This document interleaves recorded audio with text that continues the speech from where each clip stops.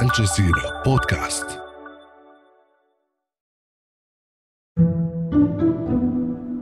It was just another night in the small town of East Palestine, Ohio. The rumble of freight trains passing through was a familiar backdrop for the small town's residents. But that all changed on February 3rd, 2023. State of emergency in Ohio after a train derailment and massive fire. Some 2,000 residents ordered to evacuate. A Norfolk Southern train carrying hazardous chemical derailed and caught fire, plunging East Palestine into the center of an environmental disaster. It looked like a bomb went off right down the street from my home. The black smoke that filled the air was sinister. The chemical inferno burned for days, spewing poisonous fumes into the air. Scientists have warned that some of the chemicals could have long-term impacts on residents due to air, water, and soil contamination. For years, railroad employees have warned that changes in the industry were compromising safety for money. So has the railroad industry in the United States weakened safety regulations to prioritize profits? I'm Kevin Hurton, in for Malika Bilal, and this is The Take.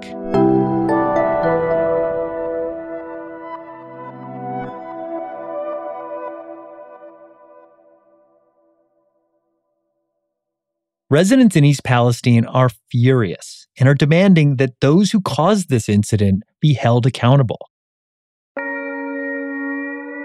They were able to get more details in new records released by the National Transportation Safety Board, or NTSB, in particular on one wheel bearing that led to the derailment.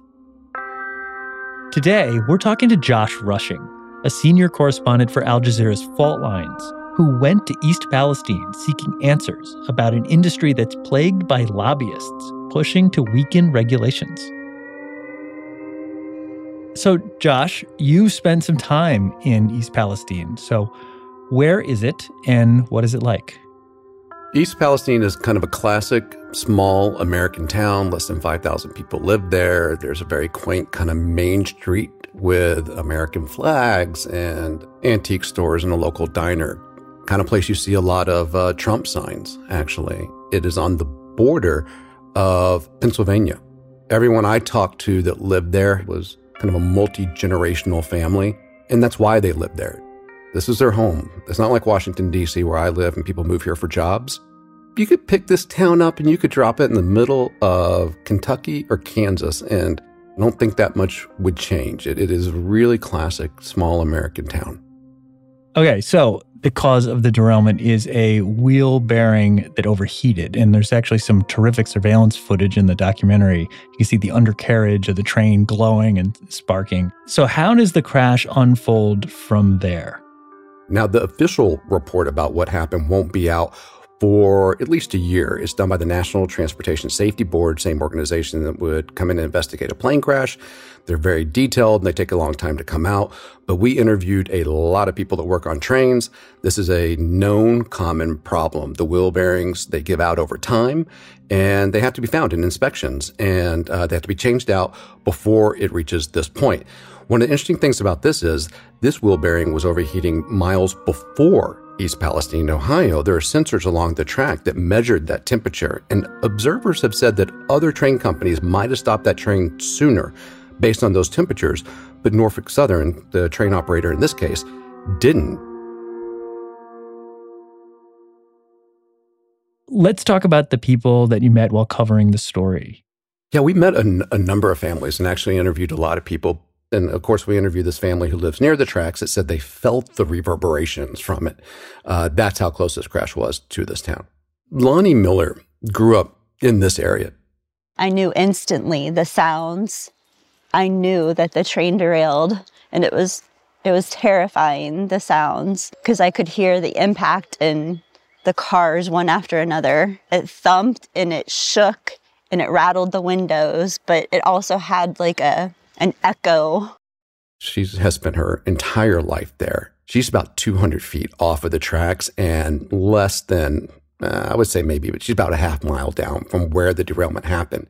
They ran outside, they looked down the tracks and just saw massive flames. And they had video of this on their cell phones that they showed us. It's not just a house that has now lost all its value and had all of her life savings tied up in it. She was able to buy that house because when her father died, he left her a little bit of money to pay for that house. So the house is paid for. And it's like the last thing her father gave her to protect her, to protect her family. It was the last thing he wanted to give his daughter. It is now rendered valueless, and she is stuck. She wants to leave because she doesn't feel safe anywhere in her own home, but she's so economically and emotionally tied to that home on that piece of property where she raised her son that I honestly don't know what she's going to do.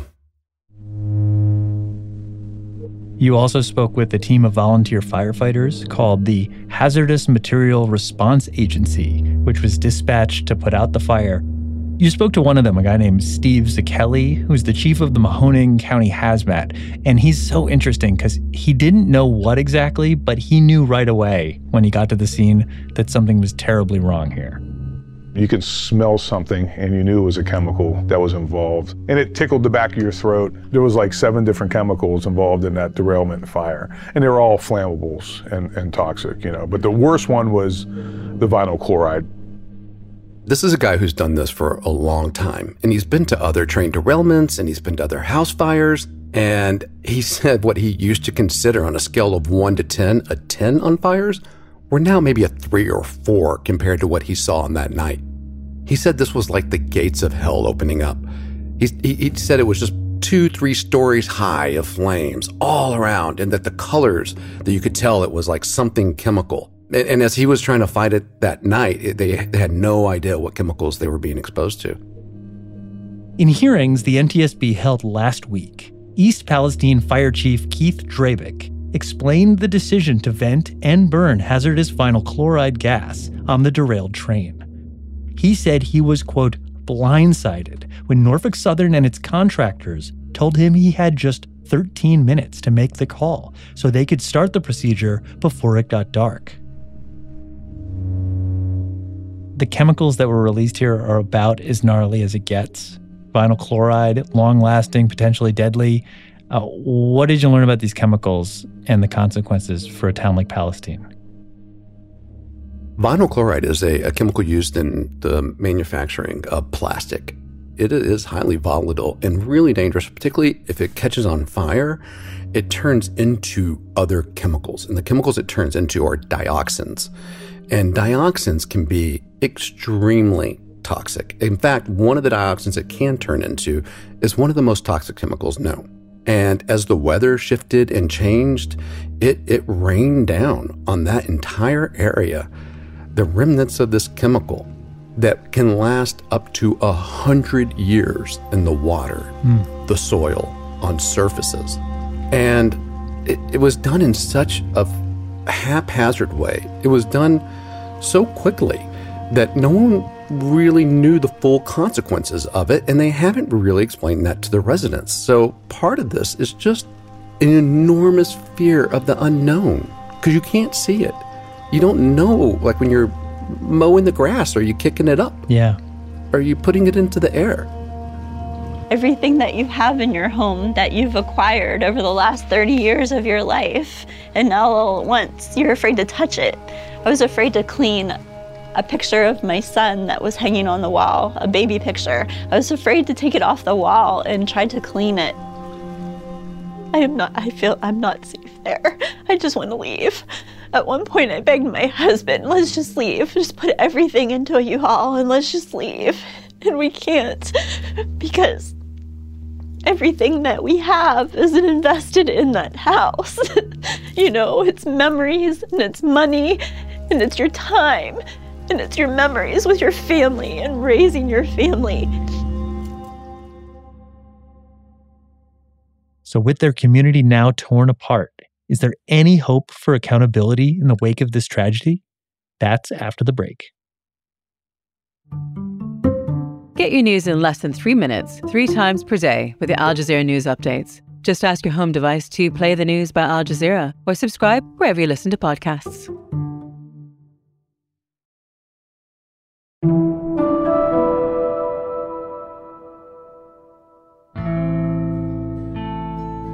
We're back with Josh Rushing, a senior correspondent for Al Jazeera's Fault Lines. We're talking about his new documentary about the East Palestine train derailment. So the folks in this town are not going down without a fight. They have banded together and they are demanding accountability from the train's operator, Norfolk Southern, because while this was an accident, it was a very predictable one. So Josh, a lot of the railroad workers that you spoke with have warned that freight companies are prioritizing profit over safety. At the core of this is a corporate strategy with a almost intentionally dry name, it seems, called Precision Scheduled Railroading, PSR. So what is PSR and why do these workers think it's so dangerous? So Precision Scheduled Railroading is a business philosophy that really took hold in the rail industry in America. All 6 major carriers now use it.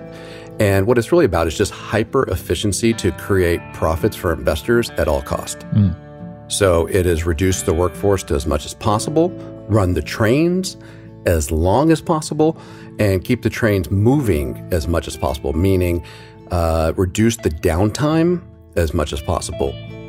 One of the fears there, of course, the downtime is when these trains are inspected.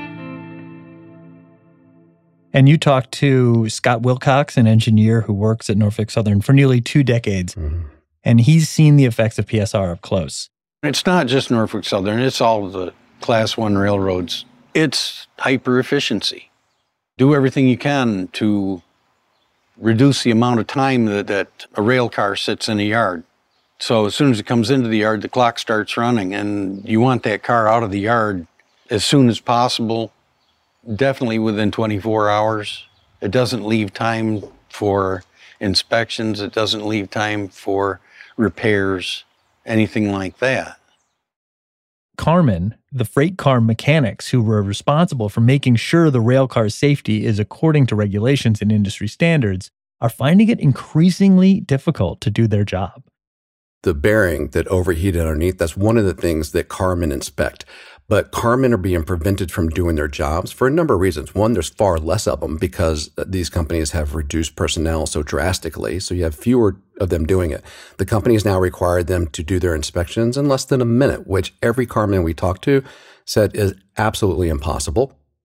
This is a carman that Josh and his team spoke to. He chose to keep his identity anonymous for fear of consequences by his employer. Used to have 3-4 minutes a car to inspect, and now you're down to 30 seconds a side. You cannot make those drastic changes and it not affect your operation. Reducing your workforce, putting the fear in people that their jobs hang in the balance. And the companies are now stopping the trains off of the rail yard and having them inspected before they hit the rail yard. And the reason they do this is the inspections are required by carmen specifically, unless a carman's not available. So the train companies have set up a scenario where a carman's not available and the train crew has to do the inspection. Imagine if, rather than having a mechanic do the inspection on the plane before you took off, the flight attendant had to step out and do the inspection on the plane. Would you feel comfortable flying? So the railroads have been playing this shell game for a while. You said that this was pretty predictable. Like when the guys got there, they knew this was going to happen eventually, right? Mm-hmm. Each year, you cut a few more corners, you cut a few more workers, and they were kind of getting away with it for a while. And then actually, Senator J.D. Vance summed up the system pretty nicely. We have allowed the rail industry to socialize the risk of their business while privatizing the rewards. But then East Palestine happens, and the consequences come into full relief. So these corporations push the limits, and now it's up to the regulators and Congress to correct it. Right? That's at least theoretically. There's an important thing to point out here about the Federal Railroad Administration. This oversees the rail industry in America. But the thing is, while it's supposed to be the regulator, it actually just doesn't have the power it needs to do its job. A real quick anecdote to understand that is this scenario where the trains are being parked off the rail yard, so the train crew has to inspect them rather than the carman. The FRA knows they're doing that.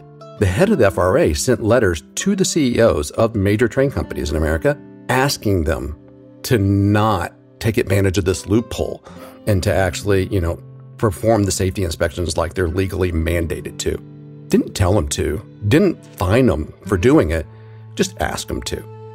That's called regulatory capture, where the industry that's supposed to be regulated is more powerful than the regulator. So because of East Palestine, though, there was enough attention to try to pass a new Rail Safety Act. Bipartisan measure, but even before it got to the committee that we filmed, Senator Vance said that in opening statements that the bill had already been changed significantly from when they first presented it to make accommodations for the industry.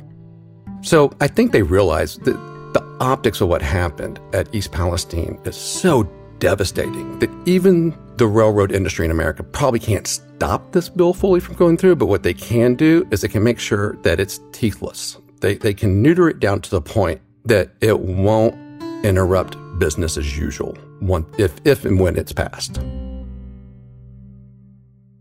This is a story that's familiar to me, and I know it's familiar to you. We've both done documentaries on Boeing for Al Jazeera, and you see these problems in the airline industry too. But at its core, these are stories about a corporate culture that years ago started valuing shareholders over stakeholders. It's a very common tale of the new economy. And there are two quotes from the doc that I'd like to play, and we can get your thoughts. First is from Congressman Peter DeFazio.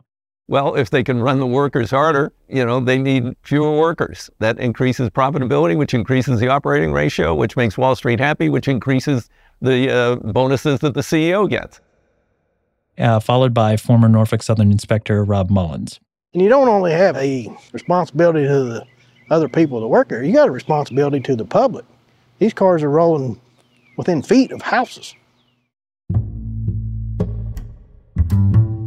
Yeah, it's an economic trend in America that the corporations are really serving their masters, who are the investors, rather than anyone else involved. And that is the case here in the train industry, to be sure. What you don't have in America, you don't have 3-mile-long trains full of highly volatile chemicals that has been rapidly inspected, rolling within feet of homes owned by hedge fund managers or by CEOs. They're rolling through towns like East Palestine, Ohio, and that risk is taken on by the Lonnie Millers of the world. She's the one that's absorbing the risk for all those people who are making so much money off of those railroads that don't live next to those tracks, but want to squeeze these companies down to the point that they're dangerous, but highly, highly profitable. So knowing what you know about this and how this is likely to shake out in Congress and elsewhere, has anything really changed since East Palestine? Maybe I'm cynical after doing this too long, but no, I don't think anything will change at all. I think they knew that risk. That the value of every home in East Palestine, Ohio, before the train crash was about $145,000. So if you add them all together, the whole town's residential homes are only worth about $380 million. Norfolk Southern knows its customers, those who need to ship, can't go anywhere else. 1 or 2 days of the railroads being down would cause supply chain issues that would rattle the global economy. They know that they're pretty much untouchable. They have all the influence in government they need. Their customers are captured within their system, and the economy depends on them. What's going to motivate them to change? And that's The Take. This episode was produced by Khaled Sultan, with Nagin Oliai, Miranda Lynn, Amy Walters, Ashish Malhotra, Sonia Bhagat, Chloe K. Lee, David Enders, and me, Kevin Hurton, in for Malika Bilal. Our sound designer is Alex Roldan, Alexandra Locke is The Take's executive producer, and Nay Alvarez is Al Jazeera's head of audio.